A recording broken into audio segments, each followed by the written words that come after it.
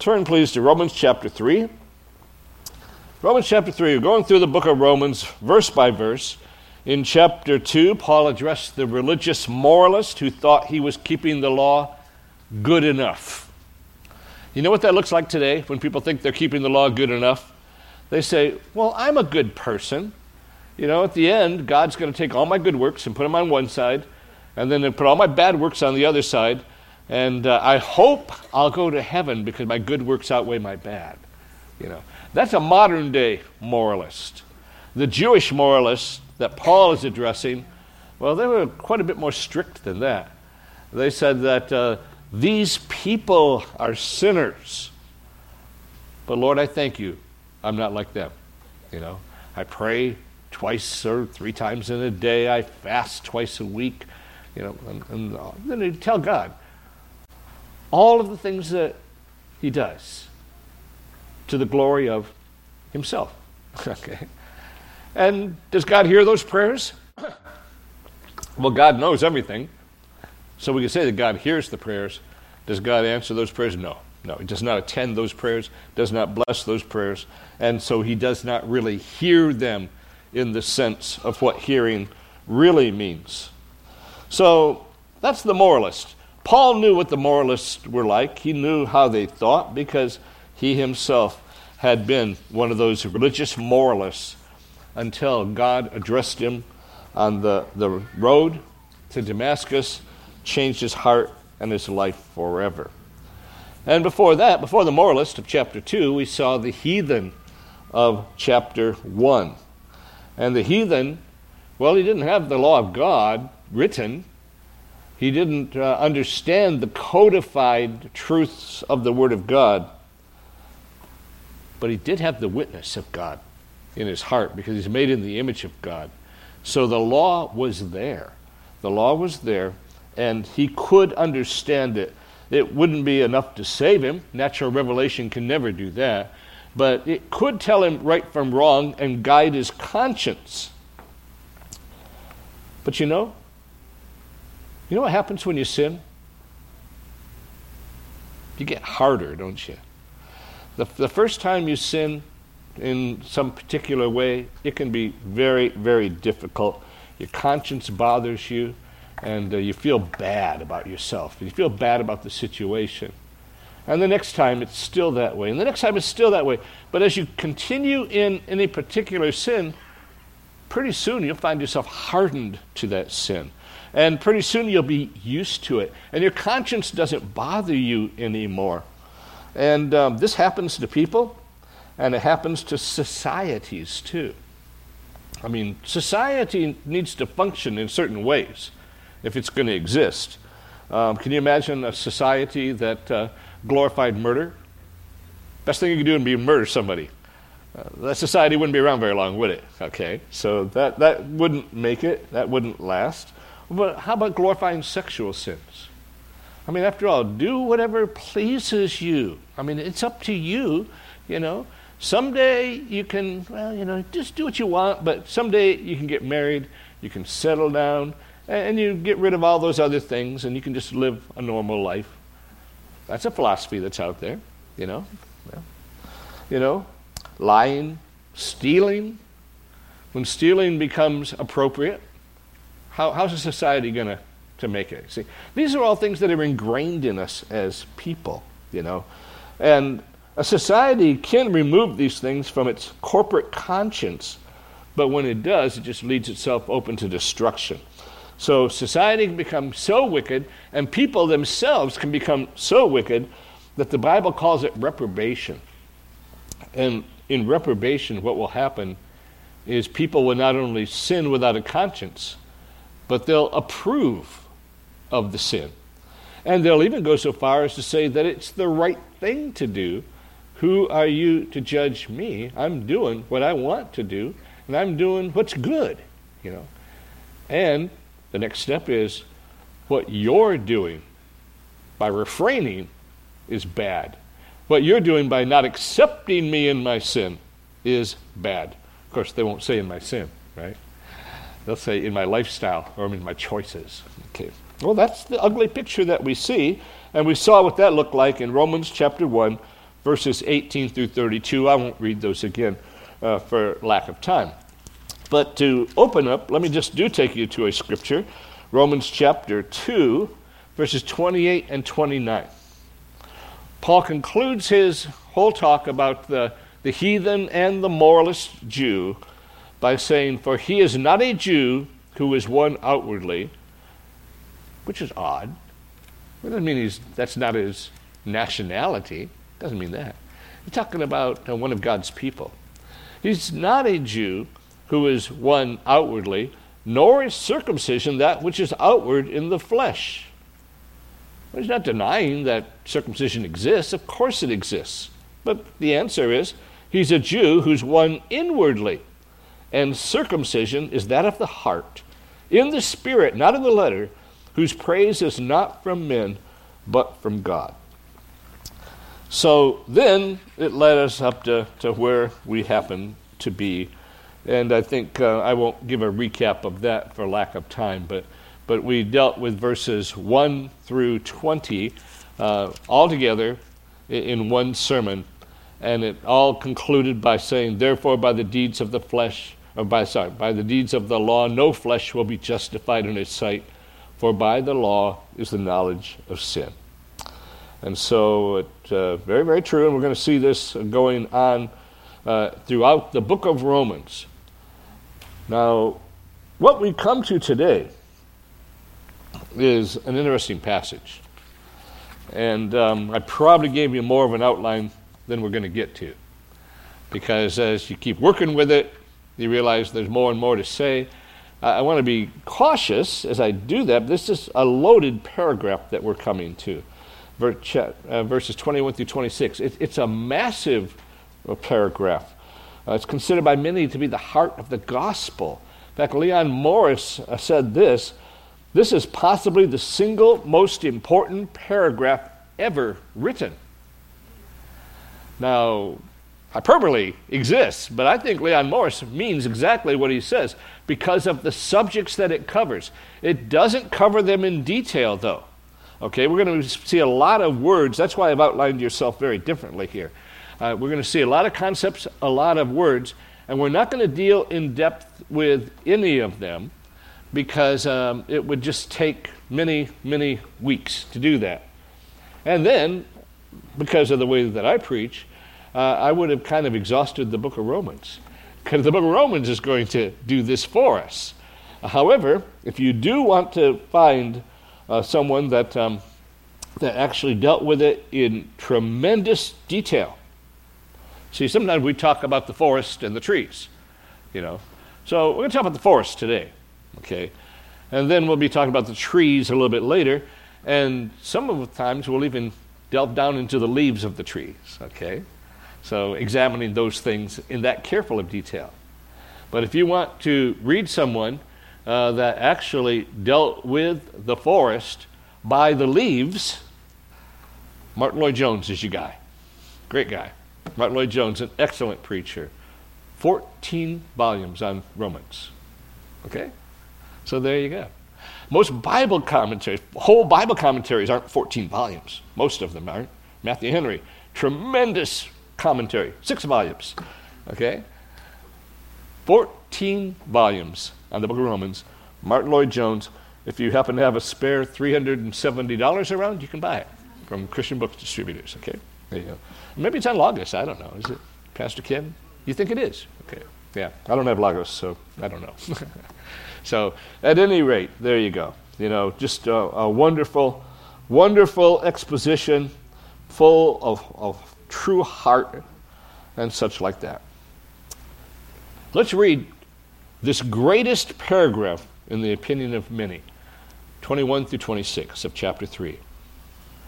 But now the righteousness of God apart from the law is revealed, being witnessed by the law and the prophets, even the righteousness of God through faith in Jesus Christ to all and on all who believe. For there is no difference.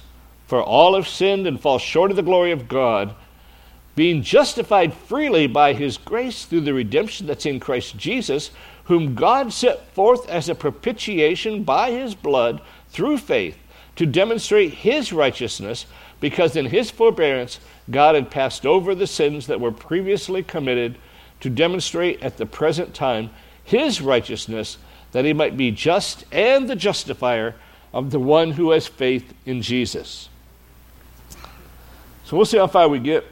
My guess is we'll make it down to propitiation and pick up there next week with a detailed look at propitiation, because that particular word, as important as it is, and the concept as important as it is, it'll be throughout the book of Romans, but the word only occurs one time in the book of Romans and 4 times in the New Testament. So there you go.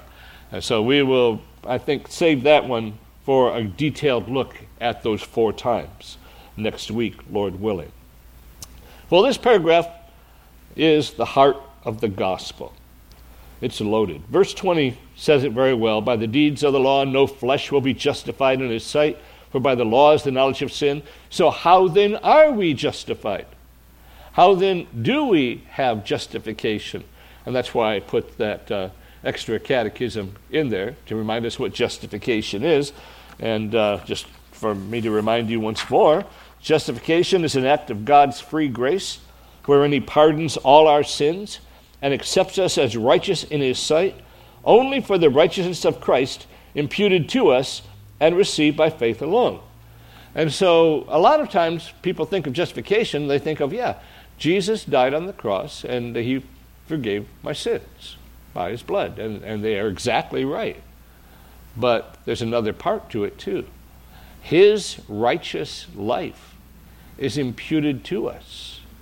We're righteous in his sight. We're, as it talks about in the book of Revelation, we're dressed in white robes. White robes are not our own making. We don't make our own white robes. Those white robes symbolize the righteousness of Jesus Christ that's been imputed to us, imputed just as our sins were imputed to Christ, to making him, as Luther says, and I almost hesitate to say it, but Luther said it, I think he's right, the greatest sinner ever. Why would Jesus be the greatest sinner ever? Because he bore all of the sins of all of the elect. So yes, not just my sins, not just your sins, but all of the sins of all of the elect, Old Testament and New Testament, borne by the Lord Jesus Christ, imputed to him as if he had done them, even though he had never sinned at all. Never personally sinned at all.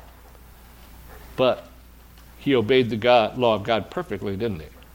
Never sinned. Okay. Whenever a situation came up, not a sin. Are thoughts sinful? Yeah, thoughts are not for her. Jesus never had a sinful thought. Okay, we can't even imagine that, really. We can't picture that because it isn't anywhere near our experience. But it was the way the Lord Jesus Christ lived. He fulfilled the law of God perfectly, which you and I cannot do. By the law, no one can be justified. But we're justified by his law keeping.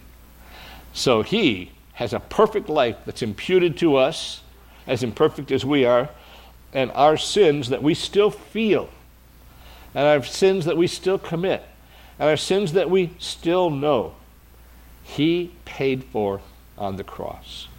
The atonement is far more remarkable than we could ever imagine. And every true Christian knows something of the atonement. They know something of the fact that Jesus Christ has forgiven their sins, but sometimes they fall into a category, and I do too, and maybe you do too, that we just think, well, my sins are forgiven, but I'm such a dirty, rotten, stinky mess, On one hand, that's true. On the other hand, God, as he looks at us, doesn't see a dirty, rotten, stinky mess. He sees the righteousness of Christ that's been imputed to us. And he says, well done, good and faithful servant. Does that mean we should continue in sin that grace may abound? Nope. Just put it that way. We'll see that later. But we got to really understand these things. Otherwise, we continue in sin that grace may abound doesn't mean anything to us. It's saying, well, of course not. No. There's reasons that Paul asked that question, because we could go way off the track and say, I'm going to do whatever I want to do. A Christian should do what they want to do, because they should want to do what God wants them to do. That's the truth. So, there you go. Anyway, verse 21, righteousness apart from the law. Romans is kind of like a sermon in the way that it's written. It's very organized. He uses Old Testament scriptures all of the time. I'll just turn you to this one. I think I put it on your outline, but I didn't write it in, I don't think. Psalm 143 is really the thought. They didn't have chapter-verse divisions, and so when Paul quotes, or any of the apostles quote the Old Testament, you're going to find a lot of times it's the middle of a verse. Okay, well, that verse divisions are imposed upon the text. But it says here in Psalm 143, verse 2, do not enter into judgment with your servant. And then here it is. For in your sight no one is living righteously. Okay, it's in God's sight. No one is living righteously. And that's exactly where we get this whole idea. But now the righteousness of God, apart from the law, is revealed. And it's written, and it's revealed to the law and the prophets. So the law does not and cannot save us. Why? Because we've broken the law. We're sinners in Adam. We'll see that in chapter 5. We're sinners by birth, coming from the womb, speaking lies. And sinners by choice, because you and I know that we do choose to sin. Sometimes we do, to our shame. So, liberal theologians, I just hate to label things, but there's philosophies that are out there. They like to talk about man being basically good. A lot of people believe that man is basically good. I think maybe there's fewer that think that now than used to, but some people will tell you, no, man's basically good, deep down inside. Well, verse 23 should stop all of that, of course, for all have sinned and fall short of the glory of God. But this whole idea of man being basically good and that he can do good can go so far, and we will agree that man can do good, by the way. He can do good things. He can do kind things. He can do helpful things to his neighbor. He can't do any good towards God. Can't do that. But he can do good towards his fellow man. But if man is basically good, why would he need a Savior?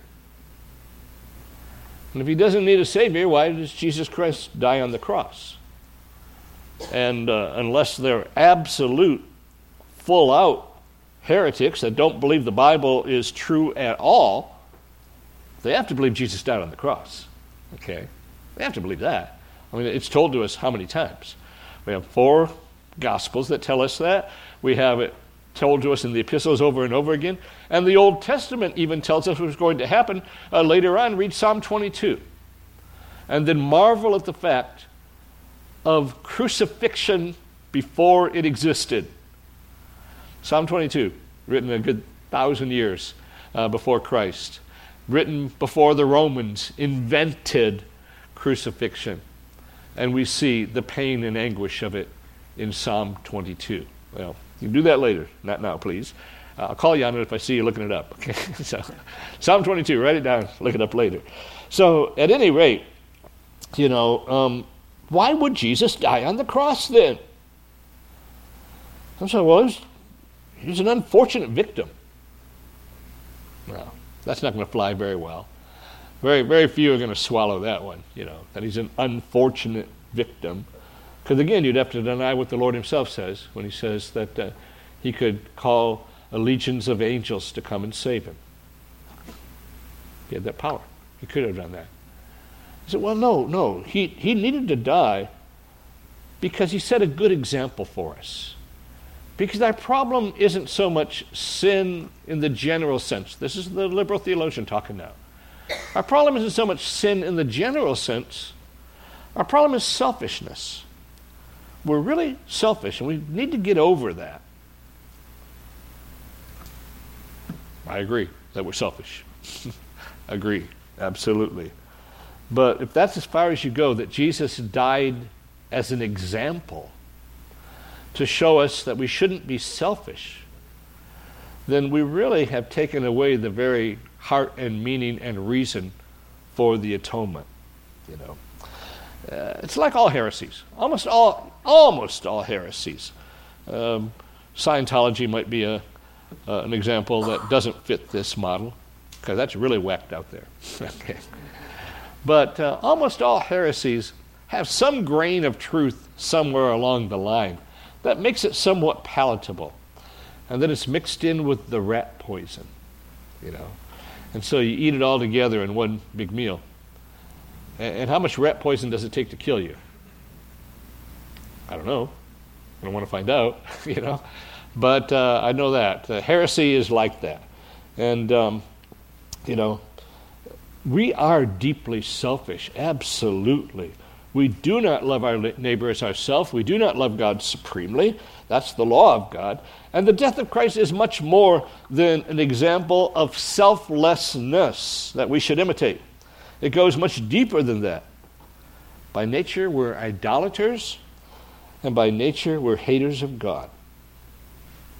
Not a single child of Adam's race will be saved by law keeping.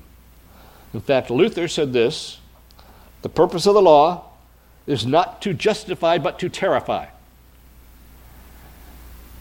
But we live in Christianity that doesn't want to do a lot of terrifying.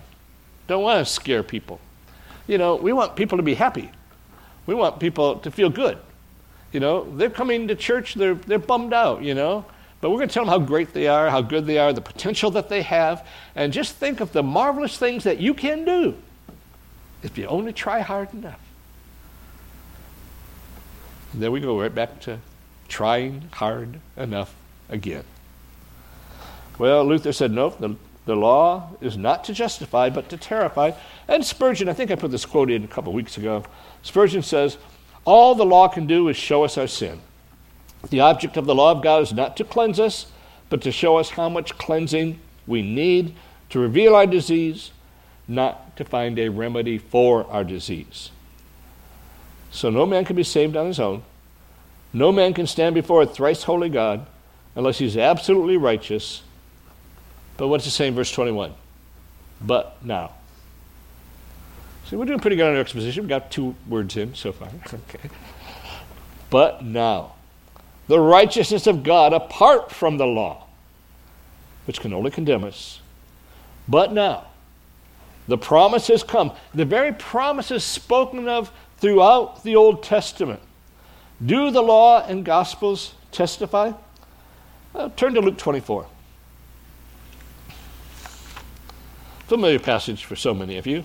You can keep your finger there in Romans 3. But Luke 24, these are the words of the risen Lord Jesus Christ on the Emmaus Road and then again to his disciples.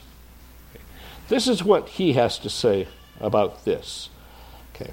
Do the law and prophets testify? Luke 24, verses 25 through 27.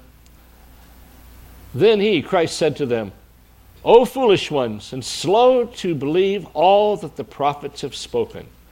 Ought not the Christ to have suffered these things and entered into his glory? And notice, law and prophets. Beginning at Moses and all the prophets, he expounded to them in all the scriptures the things concerning himself. As you read the Old Testament, you must look for Jesus, because he's there. He's there. Look at verse 46. To the disciples. Go back to verse 44, sorry. And then he, Christ, said to them, These are the words which I spoke to you while I was still with you, that all things must be fulfilled which were written in the law of Moses and the prophets and the Psalms concerning me. And he opened their understanding that they might comprehend the scriptures. You ever wonder why Peter could preach such a marvelous gospel message 40 days after, the day of Pentecost? 40 days later. How could he do that? Well, his understanding had been open. The scriptures that he knew, and he had a pretty good knowledge of the scriptures, And being with Christ for 3 years will give you a good knowledge of the Scriptures. And, of course, being raised in a Jewish environment and going to synagogue schools and such like that. He'd never been trained like the rabbis had. And so they marveled at his understanding and knowledge, and all of the disciples marveled at what they knew. They didn't have that kind of formal education.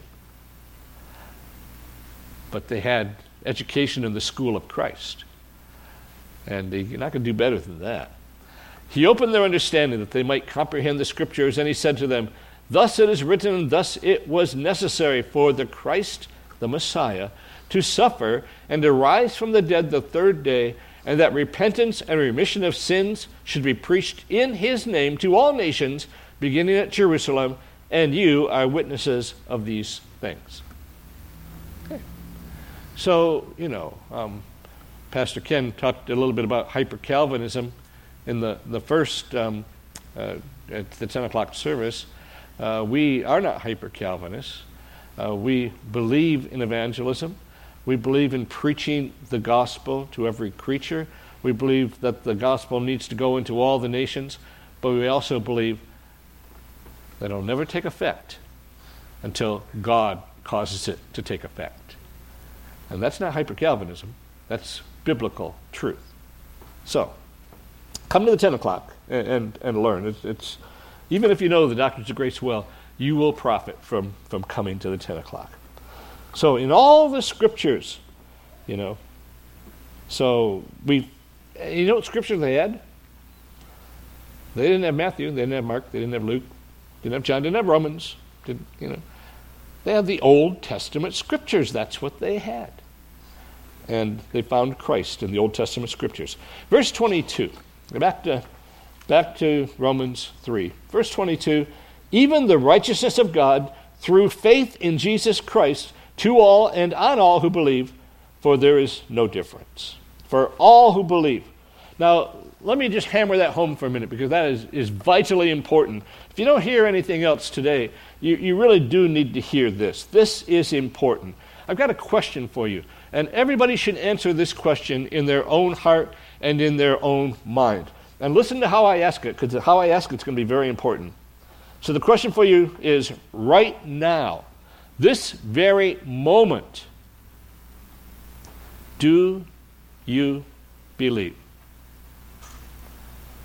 Now, when people join the church, and we've got 6 applicants for membership right now, we'll be revealing those soon and hearing their testimonies soon.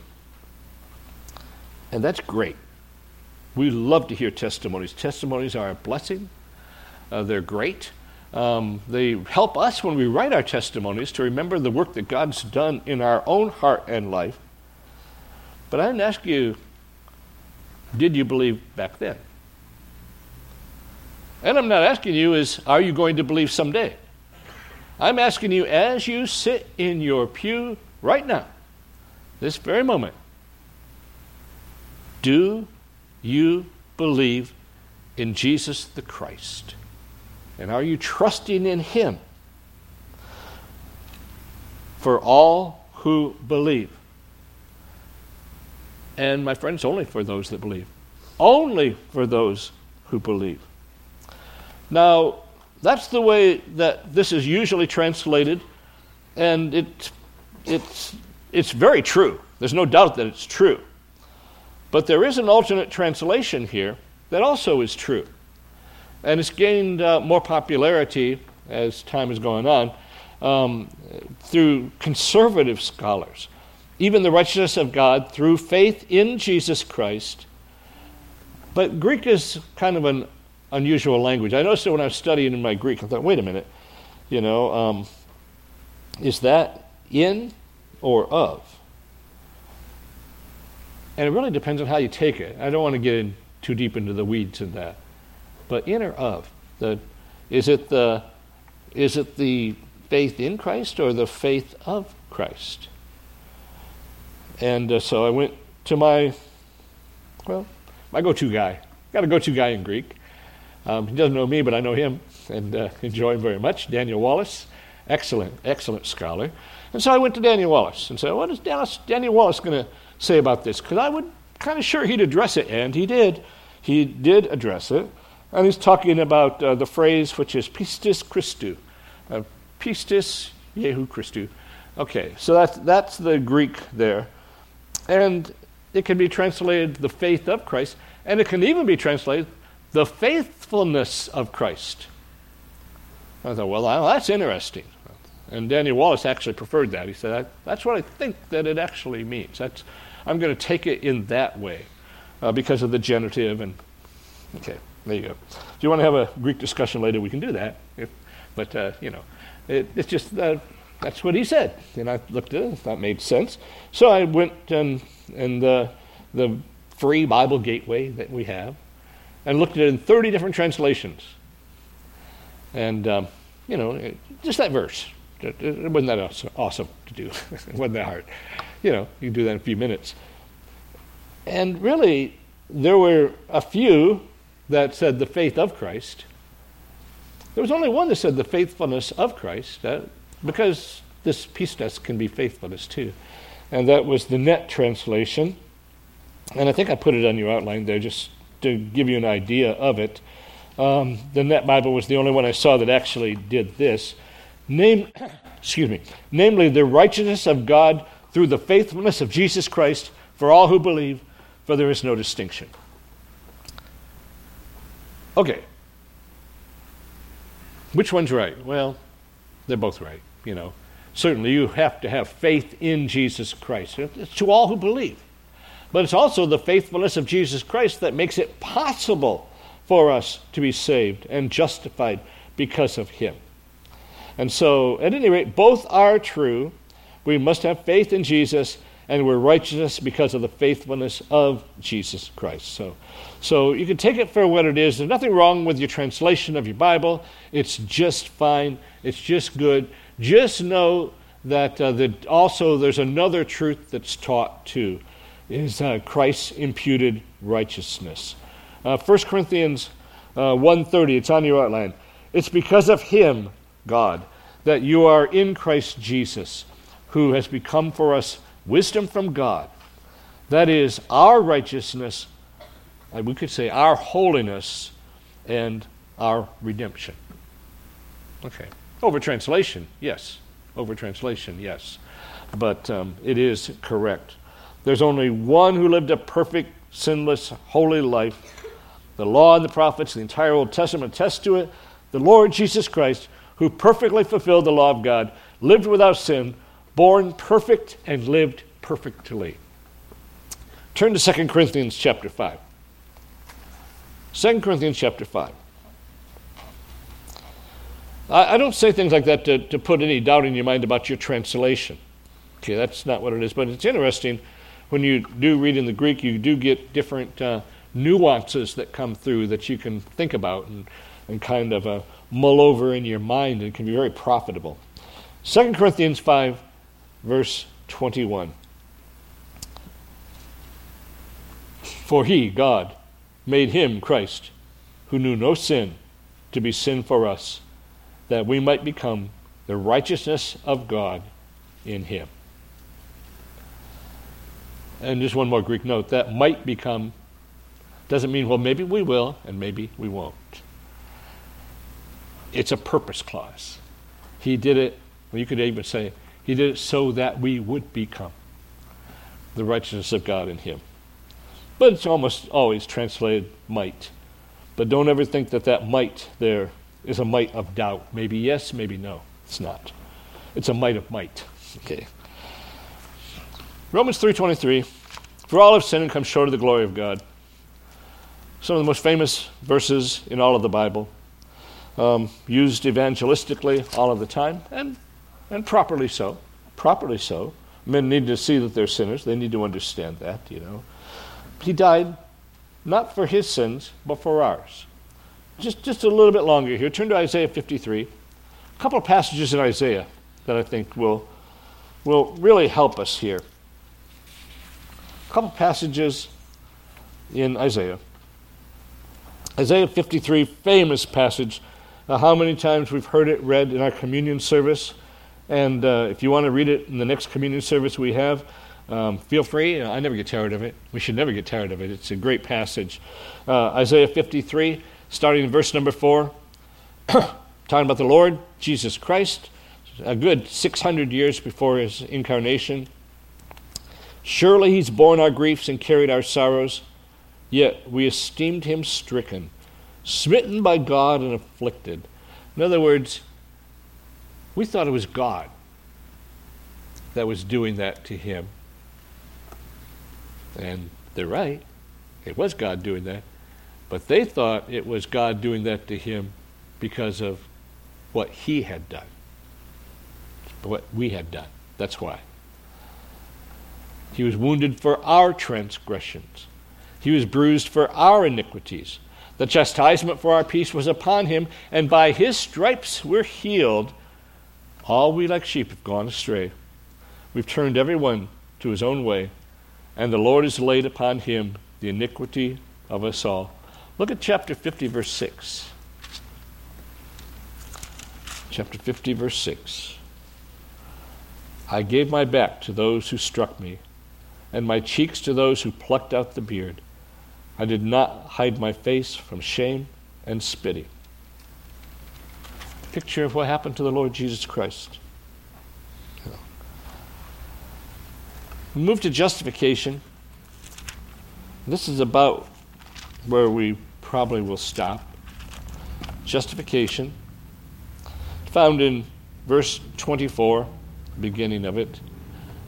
Being justified freely by his grace, Romans 3:24, being justified freely by his grace through the redemption that is in Christ Jesus. You notice there's two different important points there in verse 24. One is justification, and one is redemption.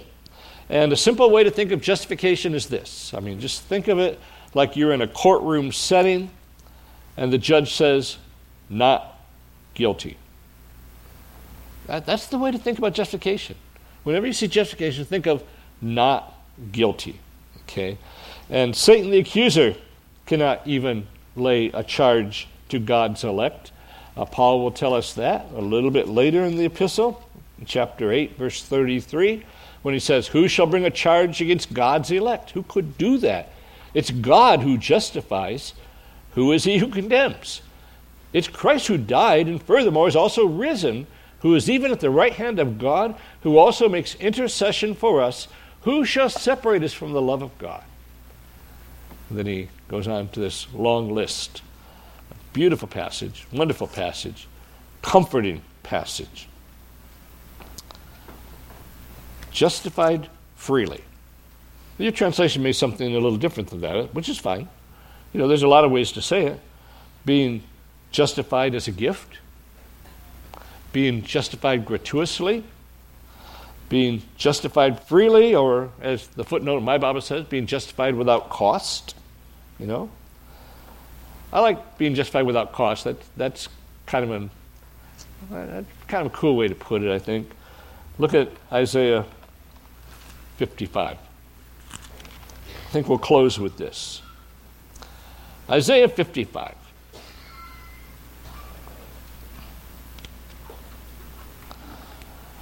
Redemption. When you think of redemption, you have to think about it in the Old Testament sense, by the way. The rest of that verse is redemption. And I'll just mention this. As redemption, what do you think of redemption? Okay, so you think of justification, you think not guilty. With redemption, I think a good way for you to think about it as you work your way through the Bible is to say, you know, Israel was in Egyptian bondage. 9 of the 10 plagues had fallen upon the Egyptians. They didn't like it. They hated the plagues. And they had temporary sorrow and temporary repentance, but it was very, very temporary. And with their stubborn hearts, the Egyptians and Pharaoh would not let the people go. And then finally there was Passover.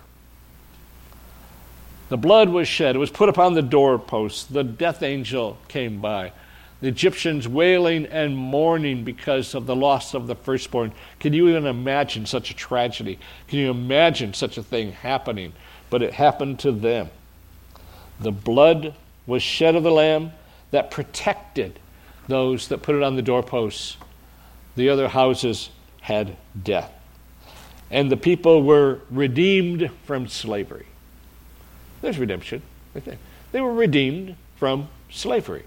When you're redeemed from something. Okay? And redeemed from something and redeemed to something. Redeemed from slavery, redeemed to God. Jesus Christ has brought us a greater redemption than the Exodus. That's a good example of it, is the Exodus. But this is a greater redemption that we have. 2 Peter 2:1, you don't need to turn there, but that's a verse that people misunderstand a lot. 2 Peter 2:1 says that that's talking about the people coming out of the Exodus. They denied the Lord who bought them. So what happened? They denied the Lord who bought them, so for 40 years they wandered in the wilderness until that whole generation died, and then their children went into the promised land. That's what Peter's telling us in 2 Peter 2:1. Anyway, let's close with Isaiah 55. I'll read it in the New King James. I kind of like the way it reads. I like it the way it reads in the Old King James, but I'll read it in the New King James. Ho, everyone who thirsts, come to the waters, and you who have no money, come, buy and eat. Yes, come buy wine and milk without money and without price. Why do you spend money for that which is not bread, and your wages for what does not satisfy? Listen carefully to me and eat what is good, and let your soul delight itself in abundance. Incline your ear and come to me. Hear, and your soul shall live. And I'll make an everlasting covenant with you, the sure mercies of David. Indeed, I've given him as a witness to the people, a leader and commander for the people. Surely you shall call a nation you do not know, and nations who do not know you shall run to you because of the Lord your God and the Holy One of Israel, for he's glorified you. And it goes on. And listen to it for yourself. Seek the Lord while he may be found. Call upon him while he's near. Let the wicked forsake his way and the unrighteous man his thoughts. Let him return to the Lord, and he will have mercy on him, and to our God, for he will abundantly pardon. For my thoughts are not your thoughts, nor are my ways your ways, says the Lord. For as the heavens are higher than the earth, so my ways are higher than your ways, and my thoughts than your thoughts. For as the rain comes down and the snow from heaven, and do not return there, but water the earth, and make it bring forth and bud, that it may give seed to the sower, and bread to the eater, so shall my word be that goes forth from my mouth. It shall not return to me void, but it shall accomplish what I please, and it shall prosper in the thing for which I sent it. I'll tell you this. If I didn't believe that, I couldn't do what I do. Because as a preacher, you see very few visible results. A lot of times you see heartache. A lot of times you see, despair and destruction. A lot of times you just see things that you wish you never saw. Every preacher could tell you that, But I believe in the Word of God. And I believe it won't return void. And I believe if we use his methods and we preach his word, which is a whole lot better than my word, if we use his methods and his word and his truth, then lives will be changed. They will be changed. And we've seen that too. We've seen God do that in marvelous, wonderful ways. And that's another reason we like to have people give their testimonies. Because it reminds us again of what God has done, is doing, and if you're here without Christ, it's what God can do for you. You need to call on him. Let's look to the Lord in prayer. Father, we thank you for your word. Your word is truth. We believe your word. We don't believe it ever just goes out and dies accomplishing nothing, Father. We do marvel that sometimes it accomplishes what we didn't intend for it to accomplish. Because just as surely as the Word of God can go forth and cause fruit to salvation and eternal life, it also can go forth and cause condemnation. So, Lord, it's up to you how the Word goes forth. It's up to you how the seed is sown in the heart of the individual. That's your job, Father. But our job here at Sovereign Grace Baptist Church is to proclaim the truth from the Word of God. Help us to do that faithfully, and may Jesus Christ be glorified. And bless our sister churches that are doing likewise, Father. It was so good to be with them yesterday, and at least their messengers. So good to hear their heart beat the same way that our heart beats. Good to hear, Father, that they're persevering through difficulties, sometimes very hard difficulties, but persevering nonetheless to preach the gospel. And may Jesus Christ be glorified. In His name we pray. Amen.